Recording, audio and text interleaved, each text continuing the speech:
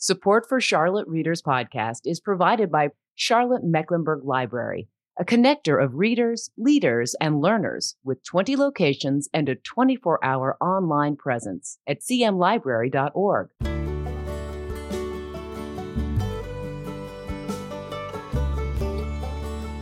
Welcome to Charlotte Readers Podcast, where authors give voice to the written words.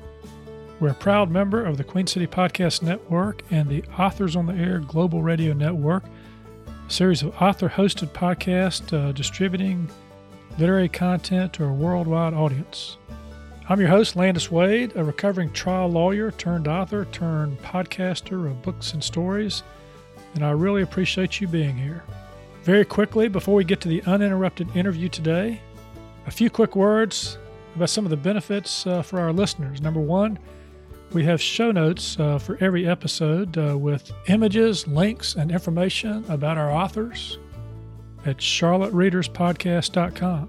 And number two, if you're into audiobooks, we have a relationship with Libro.fm, which supports indie bookstores.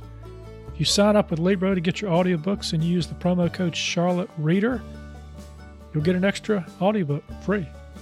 Number three, if you go to charlottereaderspodcast.com or my personal website, landiswade.com, and you sign up for the book report, you're going to get it every other Tuesday. And here's what you'll get: recommended readings, author interviews and videos, reading and writing tips, doses of inspiration, a free ebook by yours truly, and more. We won't spam you. That takes way too much time. And finally, we've got a lot of great content that we put out on our exclusive Patreon channel. If you like what we do here, that is our mission of helping authors give voice to their written words, and you'd like to help us defray the costs of this project, you can jump over to Patreon, that's patreon.com/Charlotte Readers Podcast, and you can tap into all the great extra content we've got that's curated by our authors and me about their writing lives and the craft and business of writing and other things too. But enough with the prologue. Let's get to the uninterrupted story of our guest and the one they've written. Today's episode is guest hosted by Danielle Stewart. Our guest host series is something new in 2021, where we bring authors back who appeared on the show and who support us on Patreon and have them conduct the interview.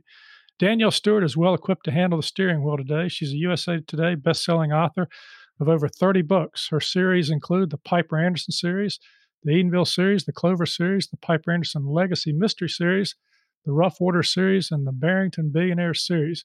She has had more than 3 million books downloaded and held the number one book rank on Apple Books, Amazon, and Barnes & Noble.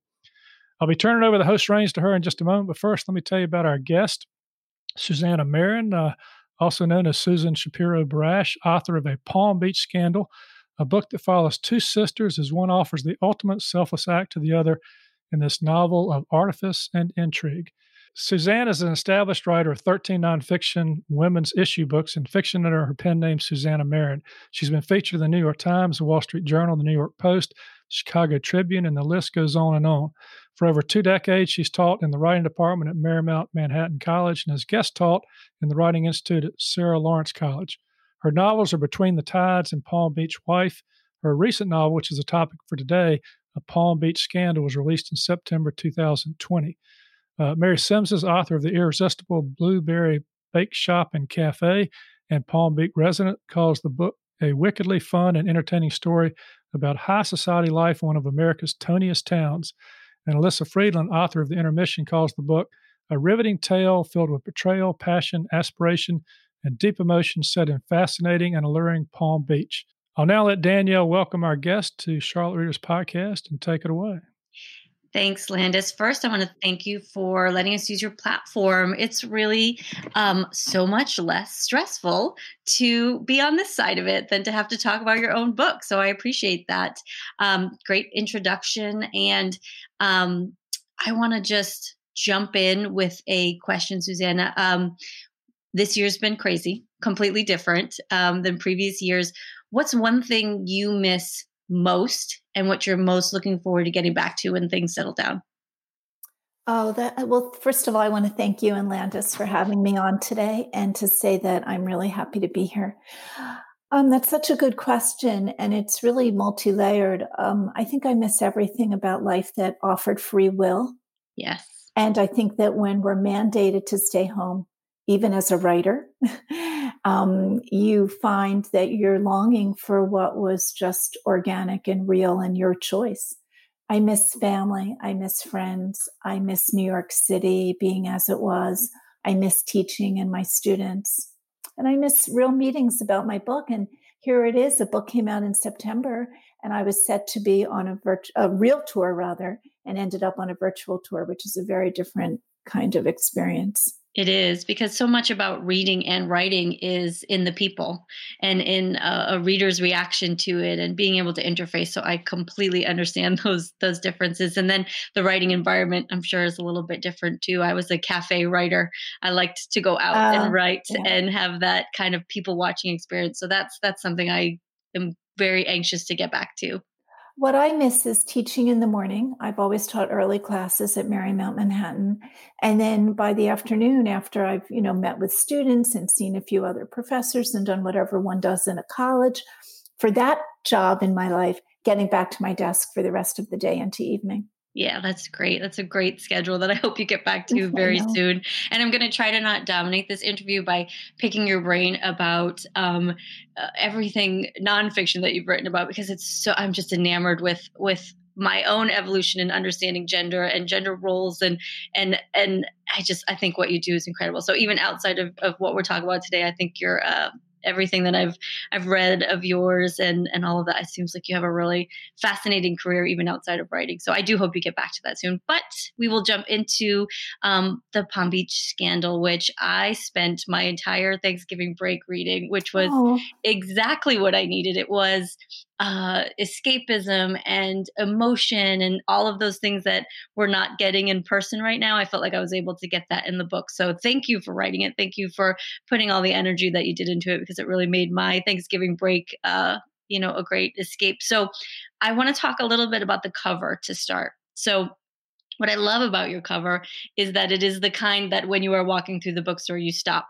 and you look at, because it has a little mystery, a little intrigue, but it's still very glamorous, which I think really summed up the book well. So while that design was being processed and while it was coming to life as a cover, is that what you were trying to capture? Yes. First of all, I've been a St. Martin's author for most of my career for my fiction and my nonfiction. And I felt very strongly that it was my research, which you mentioned before, for the nonfiction that really fueled my fiction, having interviewed myriad women across the country in terms of age, social strata, ethnicity, race, religion, to see how they felt as mothers-in-law and mothers and daughters and sisters and rivals and wives. And I took all of that and put it into my fiction. So that really informed the cover in a way. And I really appreciate what you said, Danielle, about the cover looking glamorous, but also mysterious. And also, I wanted it to have some substance, because while this is an escape and we get involved in the characters' lives and dilemmas and moral centers, we're looking at a story that is very modern and contemporary, and I hope illuminates how women feel. It came through. I think you really felt, if I didn't know your background, you really felt it in the work. You really felt like this is someone who has an understanding of women's relationships on multi levels. And, they're not all the same, but there was so much captured in the characters that I felt like really told the layers that we have in these mother-daughter, mother-in-law, daughter-in-law, sister, all of it. It was so enjoyable, because I'm one of three sisters, and, everyone has their role and everyone has their different facets of the relationship with each other. So it really resonated with me. Do you have sisters? Was that part of your process of writing, was to look at your own sisterly relationships? No, but I have two daughters with a son in the middle, and my mother was the youngest of three sisters. And many years ago, in the early stages of my nonfiction career, I did write a book called Sisters Devoted or Divided.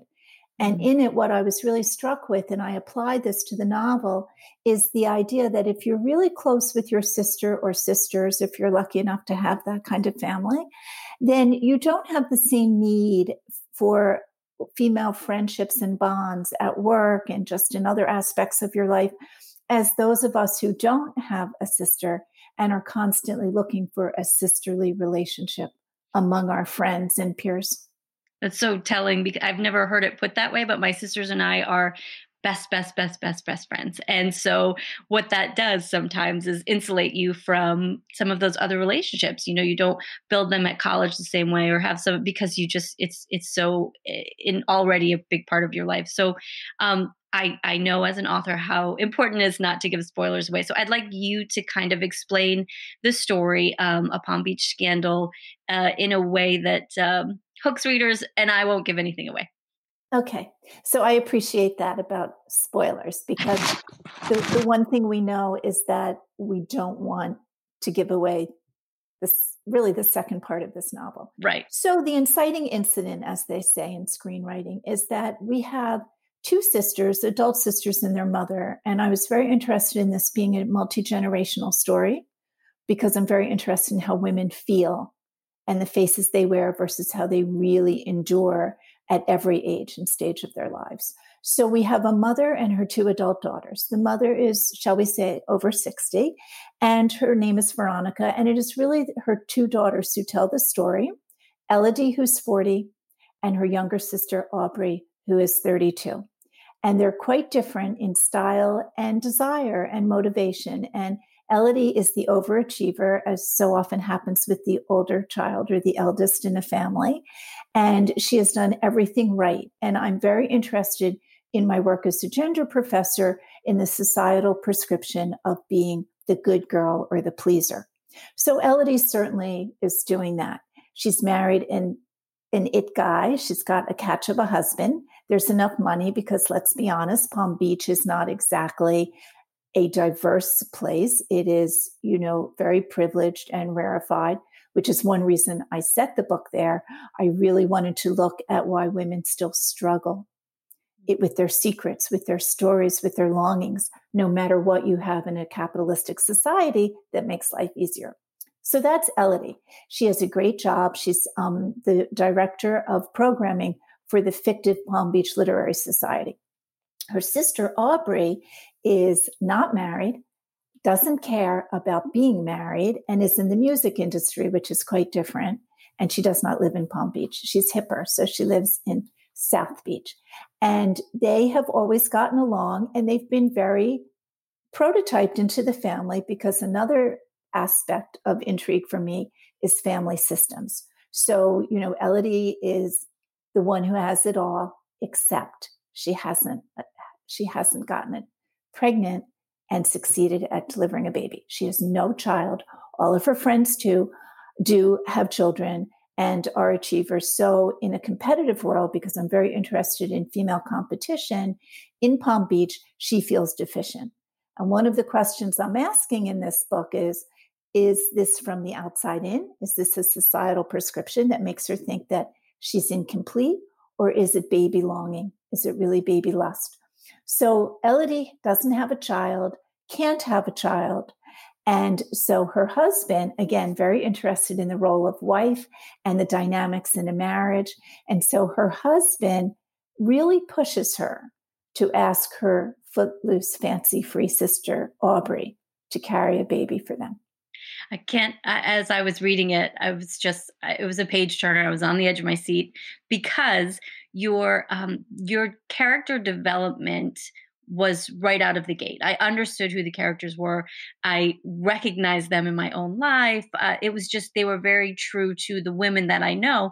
And so then you're thinking, these are the characters, and now you have this scenario. Again, a very real life scenario. We've all had women in our lives who have had infertility issues. We've also had women in our lives who are single by choice and who choose not to have children, and the stigma that comes along with that. So every layer that you added, I was sitting there thinking about real women in my life and saying, boy, I never realized the weight of that, or the pressure that they might have, or the stigma that their choices bring on. So I really enjoyed how much depth there was to each of the characters. And then you throw the scenario in, and you try to think, how would that play out with these people that I know who are in similar situations? So before we jump into my favorite part, which is when you read some of the book, because I love when the author puts their own, it's like getting to be in your mind as you read it. It's your inflection and what you were thinking as you write it. So I'm looking forward to that. But I did want to talk about Palm Beach prior to that so that people understand how big of a part Palm Beach is of this story. It is almost its own character. You've written it so vividly that I like wanted to dress up today and have little tea cakes out and a glass of champagne, a prosecco, like in my hand right now. Like it got me so in the mood to get back to some of those fun things we used to do. But tell me, what's your relationship with Palm Beach? You must have one, because I don't think you could write it this vividly unless it's something that you've experienced. Palm Beach is a place that I've gone to, my older brother and I, since we were very, very little children, like say 2 and 3, because, that really young, because my father was an amateur but ranked tennis player for many years in Florida for doubles for decades.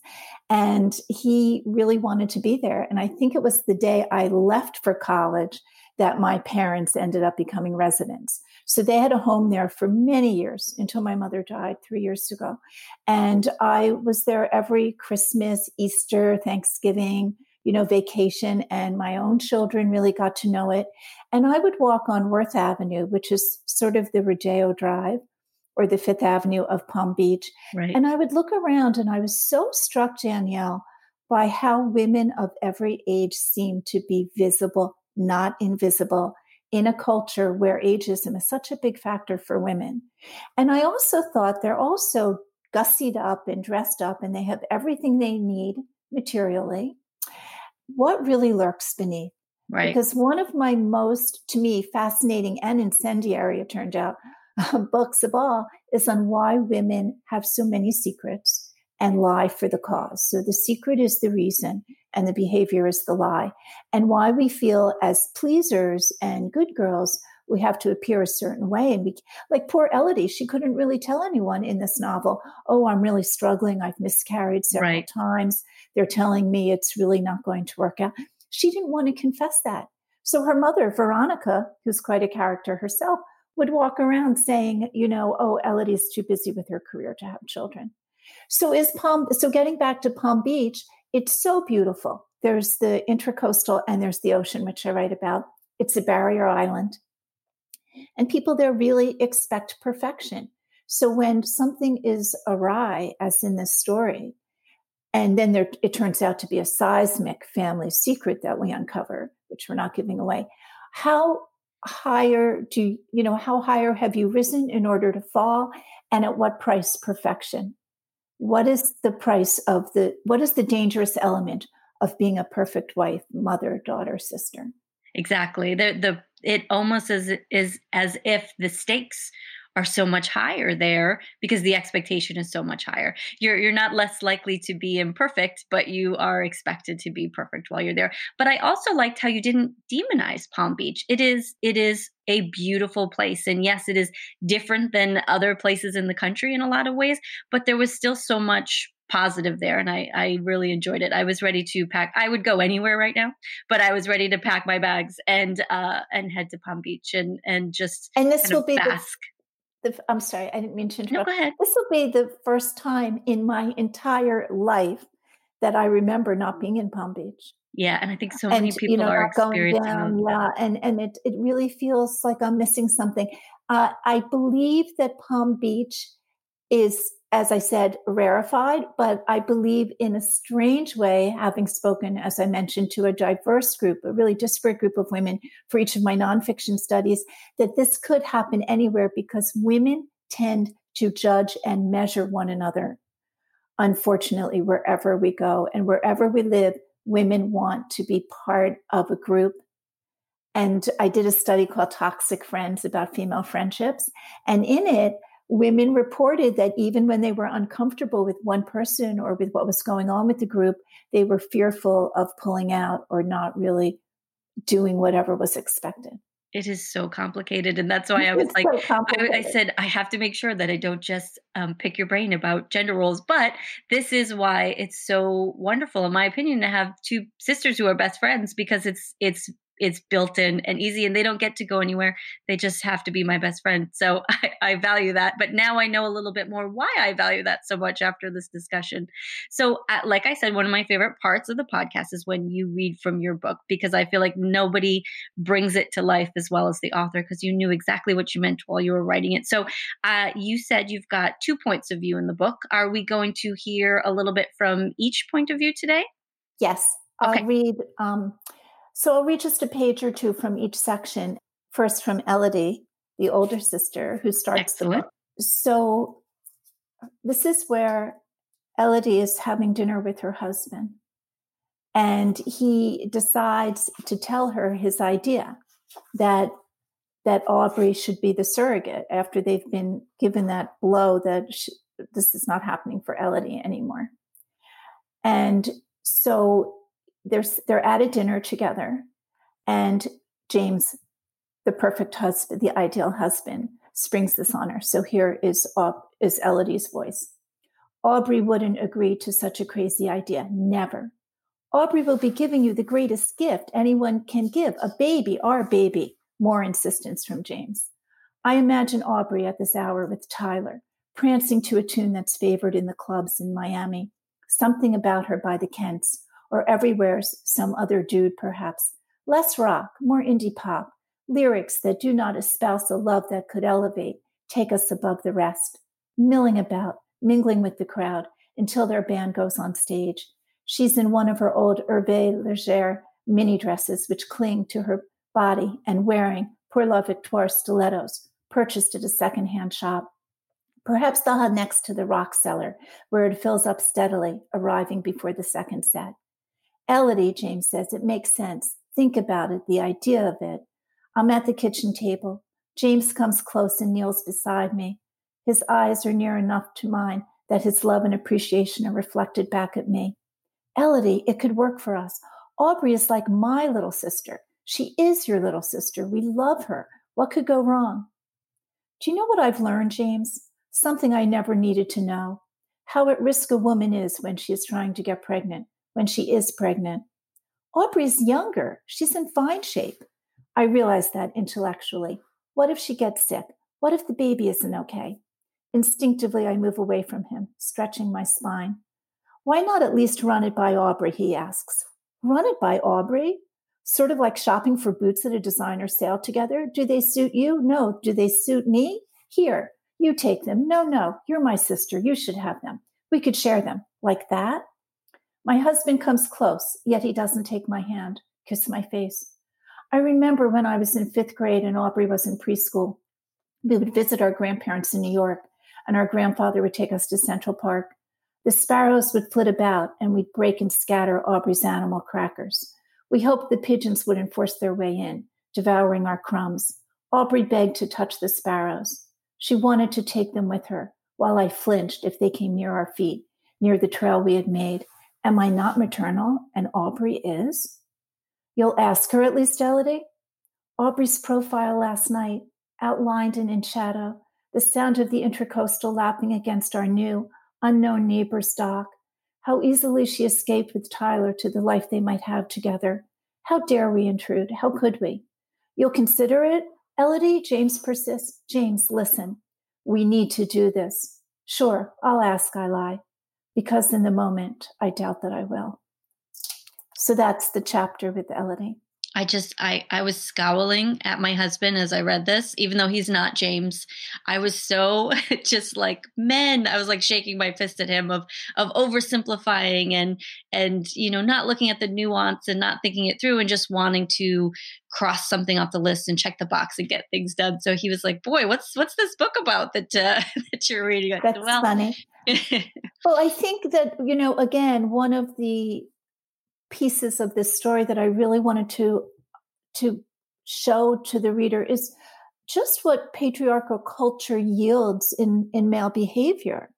And James, while, as I said, he's a catch, he's also very supreme. He suffers from male supremacy, and I hope that comes through in how he pushes. It did. Oh, good. Thank you. It did. It did.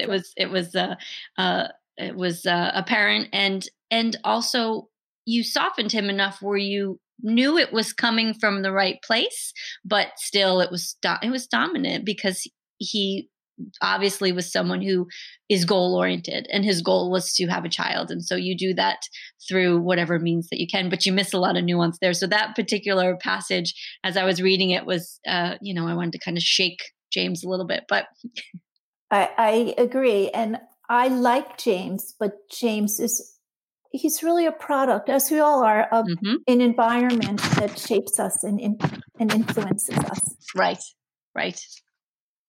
Did you want me to read Aubrey's page? I do, because I am an Aubrey. I am not an Elodie. I am an Aubrey. So I would love to see what you picked for her. It's so funny that you say that, because on my virtual book tour, people end up doing this like it's Betty and Veronica, and we're reading Archie comics. Yes. Okay, so Tyler, as you know by now from my reading, is Aubrey's new love interest, and she's not sure where she'll go with that. So anyway, they've just gone to a wedding at the Four Seasons Hotel, which is very beautiful in Palm Beach, a good friend of Aubrey's from growing up. And now they're back at her parents' house because they didn't want to drive back to South Beach after drinking and being out late. So they're staying in her childhood room. And they're, about to really be intimate. And she feels that she must tell him, because Elodie does, in fact, ask Aubrey to do this. So I'll start with, let's see. Okay, so she's just now telling him, I start feeling around for my nightie, as if the charm and seduction are being drained away. Tyler kneels down and picks it off the floor. I dress and sit up, missing him already. Does what you're about to say have anything to do with Elodie? He comes back to the bed, turns on the lamp on the Biedermeier night table. We both blink, then sit facing each other. It reminds me of a breakup, a fight, a loss. He waits, the way my grandpa used to wait for me to tell him what episode at school made me cry. Elodie and James, I say, they want me to have their baby, to be artificially inseminated and give birth. My sister, she's been plagued by infertility for years. She's lost babies. You know about the last one. One time the baby had no heartbeat. I can help her. I should help her, except there's you, there's us. I look away toward the wall. Tyler stands up, cracks his knuckles, walks to the window. From the back, he is an action figure on a billboard poster. I take the cotton weave throw from the bench at the end of the bed to tug across my shoulders. What'd you tell them? He asks while facing away. I start rocking my body without meaning to, my knees pulled close to my chest. I visualize us not living together, moving apart, packing up a few things. Mostly, I'm afraid of what it would be like without Tyler, without his energy, his smile, the jokes he repeats, a tendency I usually can't stand, yet with Tyler, it's all right. I told them I'd do it. My sister, she's been miserably unhappy. She's been too sad for me to bear. I go to where he stands to touch his face. He keeps looking out. Then I hold him as tightly as I can. He doesn't move. I try to lift his arms so they circle me. They seem unsteady, not strong and solid, not usual. I feel for your sister and for James, what they're going through. My sister miscarried twice before my nephew was born. Must be awful for Elodie. That's why I said yes, because it's devastating for her. Tyler exhales. Why didn't you tell me what's going on? I mean, I'm at the miscarriage point in this. That's the news I've had. At first I thought I'd say no, then I processed it. I waited because it could ruin the rest. I was clinging to us. I keep looking around my childhood bedroom, murky in the lamplight. My body will change. Sex will be different. I can't drink. Not that I do, but it's forbidden. I can't smoke weed or an occasional cigarette. Music can't be loud when we're at the gigs. I'm afraid I might have to leave after a short time. It's okay. I wouldn't drink or smoke weed or cigarettes if this happens. No secondhand anything, he says. That he would do that he would care enough. And be okay in the world you're in, the places you go, I ask. Yeah, it would be fine. I'd make it fine. I'd start a trend. Could he be this nice, this decent, the kind of person my mother and sister are always touting? Inherently nice guys are at a premium. Sludges and goops are plentiful. Easy to come by. Wasn't I always tripping over them? Until Tyler. You're being very generous, Aubrey. It's an undertaking. I know, mind-boggling. Sure, it's a lot. We'll adjust, he says. Out of nowhere, Tyler has decided to join me on this alien journey. I could warn him, quote the nurse practitioners about waves of nausea, fatigue, nights when the incessant beat of our bands will make me afraid for the baby, for my body. Instead, I listen to the clock ticking while he runs his hand across his head as if he still has hair there. I'm sorry, I say. He leans over and whispers, I'm not going anywhere. You're not getting rid of me that easy. I might not fit into this town, but I fit with you. He locks his hands with mine. We're entwined, shipmates, only the two of us at an inlet where the ocean meets the bay. Tyler, you sweetheart, Tyler. He's a great character too. And yet he's so hip. He is. And that shaved head and those tattoos, but we love him. Yeah, he's as you're traveling or virtually, I'm sure you get a lot of feedback about Tyler. He's one of those characters that says the right thing at the right moment, and but still keeps things exciting and has a great lifestyle. So it's a hard man in reality to find. So I love when I find him in books. Thank you. And what's so interesting, and I was really thinking about this the whole time that I created the characters, is that the bioethics of surrogacy and gestational carrier are still not established in our society in a way that makes it work. So here we are having the emotion of James asking Elodie, Aubrey saying yes with the biggest ask ever, Tyler coming on board, and the four of them now going on a journey that is so unpredicted in terms of how it plays out. It's easy enough for Aubrey to get pregnant, but the bioethics of this story are really a part of it. And then, of course, the secret that's uncovered. But years ago, I was commissioned to write a book that did not get published, which really, of course, upset me, on surrogacy and gestational carrier. And I put a lot of that research into just the backstory for these characters. And, say yes to your sister, sure, but be prepared for what's ahead. Not so easy. Absolutely. And there is, it feels like an easy solution biologically, but right. There's so much baggage that goes along with it. So I'm going to ask you one last question. What was the most fulfilling part about writing this particular story or the journey after? Is there a message you continue to get from readers that kind of lets you know you hit the mark? Is there something that just really fills you up when you think about this end product, this book that you have put out into the world? Well, one of the messages that mattered to me greatly in this book is what survival means for women, how women navigate a path, and how when you're put to the test, again, another study I had done called Reclaiming Ourselves, about how women really often sleepwalk through life as a coping mechanism almost, and how awakened we are by a circumstance. So that's what happens. So I was really looking at how these two sisters wake up to what their moral center is and who their mother is, having done several studies on mothers and daughters. And so I was really looking at that. And what has made it so meaningful to me is that on my virtual tour, which is a trick in itself, very different now, that so many women have talked about what this book and the situation with the sisters and their mother. And so really a triangle. Triangles are always fascinating in relationships. So I've really had great feedback in terms of people loving the story, finding it contemporary, a story for our times that maybe hasn't been told, and the idea of how we each endure. I completely agree with that. That resonated so much as I was reading the story.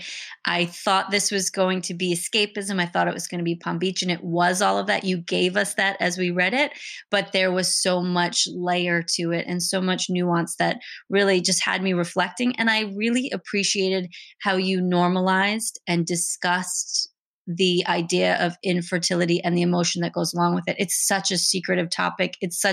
We don't know who in our life who have miscarried or who have had fertility issues. And so many people suffer that silently. So I do really love and appreciate that you gave a voice to the characters living and experiencing that. So thank you. Thank you so much for sharing your time with us today. Thank you for writing this book. So I'm gonna jump back in, and if you like what we're doing here, let us know, because I thought this was a perfect episode to have Danielle be the guest host. Danielle was on the podcast summer of 2020 with her book, A Bend in Redwood Road. And I think there was a sort of a secret behind an adoption in that book. And so she was dealing with those kind of issues. And so this word she used here, complicated, and women talking about women, hey, I think it was great for them to have this conversation and not have a man try to lead it. So that was. I agree. I agree. Exactly. I agree. So we'll be looking for more of those. But I want to mention a couple of things to you listeners here. We've got a special thing we're going to do here as well. We're going to jump over to our Patreon channel here in just a moment. Danielle and I are going to interview Susanna about sort of a bridge between her nonfiction work and her fiction work. I'm going to call it, I think, from nonfiction to fiction, the why and the how of it. And we're going to talk about that because Susanna has really written a lot in this in the nonfiction world, and she's taken it and put it into her fiction books. And so that's going to be fun. You can do that by jumping over to our Patreon channel. Is patreon.com/Charlotte Readers Podcast. We're going to be putting out a lot of this content in 2021 where you can listen to the author talk about the book, and then you can jump over and listen to them talk about their writing lives and get some writing tips too. So I want to thank, first of all, Danielle, thank you for leading the discussion today. Absolutely. It was a joy. It was very enlightening. I really enjoyed it. Wonderful to speak with you. Just wonderful. Yeah. And Suzanne, I want to thank you for being a part of Charlotte Readers Podcast. Thank you for inviting me on. What a treat.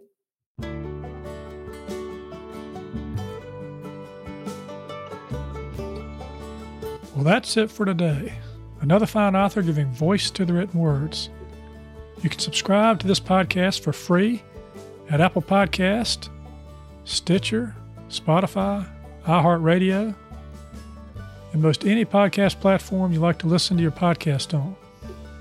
If you like what we're doing, please consider leaving a short written review on Apple Podcasts or the podcast platform of your choice, because when you do, our authors' voices travel much farther and wider in podcast land. And if you're inclined to help us help authors give voice to the written words, and you'd like some member-only content cultivated by our authors and me as our thanks, please consider becoming a member supporter. You can find out how to become a member supporter and more about today's show and all previous episodes at charlottereaderspodcast.com. Thank you for listening. We really appreciate it. I'm Landis Wade for Charlotte Readers Podcast.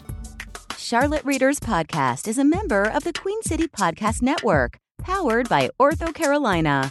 For more information, go to queencitypodcastnetwork.com.